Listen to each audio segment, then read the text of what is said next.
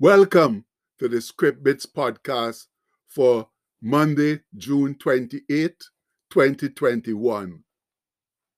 Our bit today is taken from Jeremiah chapter 13, verse 15.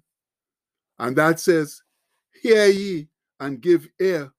Be not proud, for the Lord hath spoken." So our favorite day, Monday, has rolled around once again, friends. Some people seem to think that the days are passing away very slowly. But friends, I beg to differ. In my opinion, they are passing rather quickly. And consequently, I'm not doing as much as I want to. Although I did improve some last week. Look at it now. The year hasn't too long ago begun, and we are already at the end of June, despite the pandemic and all the other controversy that's been recently plaguing our world. And before we can even turn around, you know what? It's going to be Christmas and New Year's again. But as they say, time waits on no one.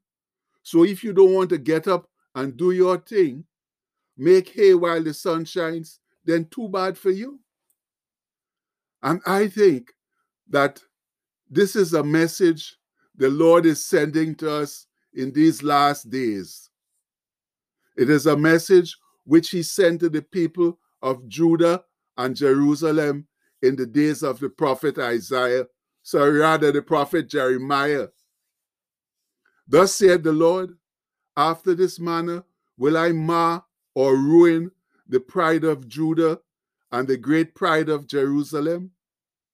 This evil people, which refuse to hear my words, which walk in the imagination or stubbornness of their heart, and walk after other gods, to serve them and to worship them, shall be even as this girdle or sash, which is good for nothing. For as the girdle or sash cleaveth to loins, or clings to the waist of a man, so have I caused to cleave unto, or cling to me, the whole house of Israel, and the whole house of Judah, said the Lord, that they might be unto me for a people, and for a name or renown, and for praise, and for a glory.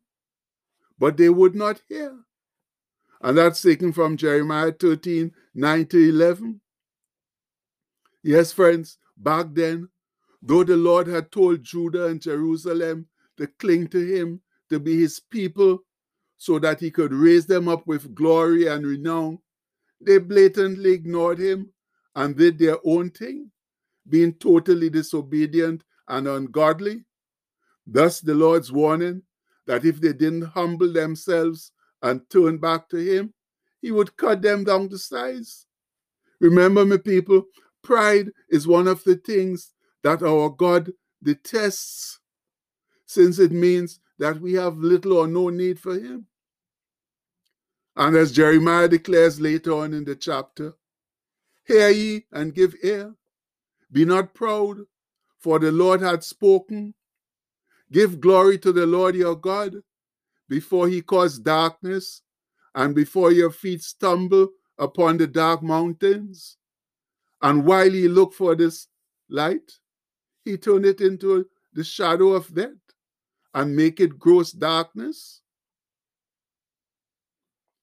But if ye will not hear it, my soul shall weep in secret places for your pride, and mine eye shall weep sore, and run on down with tears, because the Lord's flock is carried away captive.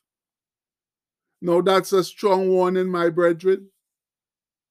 And it's taken from Jeremiah 13, verses 15 to 17. And the scholars explain those verses thus. They say a third illustration, the first was the mad girdle, and the second, filled bottles of wine that were smashed together. This one concerns a weary traveler in danger of being overtaken by the falling darkness of night. Such was Judah, it must renounce all pride and give God his rightful glory before the final darkness of national catastrophe engulfs it. And if you remember rightly, Judah didn't comply with the warning and were eventually transported away as captives to Babylon.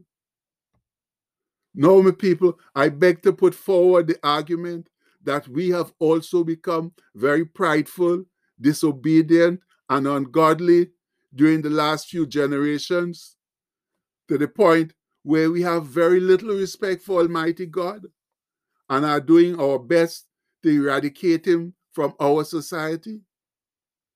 And what's happened to us during the last 15 months?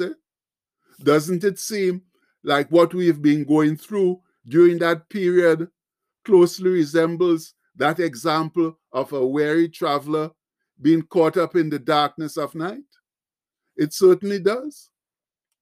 Just look at all the suffering we've endured and are still enduring. And we didn't merely have the shadow of death, but the real thing that took away millions of lives. Then look at our lack of knowledge, read the COVID-19 virus and all its variants that's still plaguing us.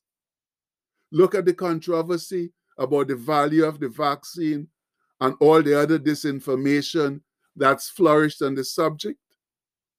And 15 months later, we're really not much further ahead because of some people's refusal to comply with the few variables we believe can stop the flow of the virus.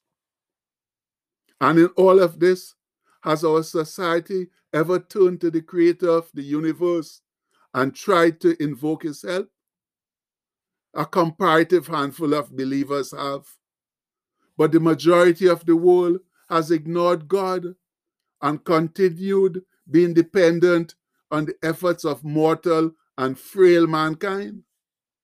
Now, I don't know if this is the Lord's way of punishing us for our disgusting pride, disobedience, and ungodliness, but I do know that wisdom dictates that we turn to him in times of trouble, especially if we can't seem to correct the situation on our own. So please, friends, let's do that right now. Let's turn to our Creator, lift up our voices in sincere prayer, asking for his divine help in this, our time of very critical need. Therefore, as one voice, let's offer up our Monday morning battle hymn.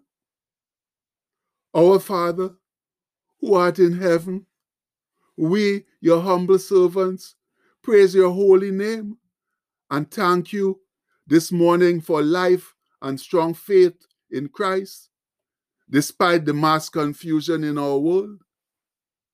We desperately need your divine help, for you are the only one with the power to solve our many problems. O Heavenly Father, we admit that we have all sinned and seriously disobeyed your word, but we know that you are a merciful, forgiving, and gracious God who has faithfully promised to hear and answer our prayers when we humble ourselves, pray, and sincerely seek your face. That's why we come to you now with sincere repentance in our hearts, pleading with you to give us wise guidance and direction to alleviate our problems. And Father, we pray that you will ease the pain of the many who are suffering from negative situations. Please show them your awesome grace and mercy and keep your promise that you will hear our prayers, forgive us, and heal our land if we turn from our evil ways. Show this evil world that you are indeed Jehovah Rapha, the God who heals. We pray this in the holy and blessed name of your Son, our Lord and Savior Jesus Christ. Amen. And again we say, Amen. But you know what, friends? Our prayer will only be positively answered if we keep our promise and sincerely turn from our evil ways. So it's all in our hands now. Much love. And the postscript for today says, when is the created ever going to learn that it cannot diminish or defeat the Creator? And that's a very good question, friends. Look at Satan. He was number one, but he tried to get better to overthrow the Lord. And you see what happened to him? And that's what's going to happen to us too. We can't defeat our Creator. So please, let's wisen up now and get ourselves together and get back to Him, talk to Him, because He's the only one who can help us in these trying times. And we pray this in the name of Jesus, our Lord and Savior. Amen.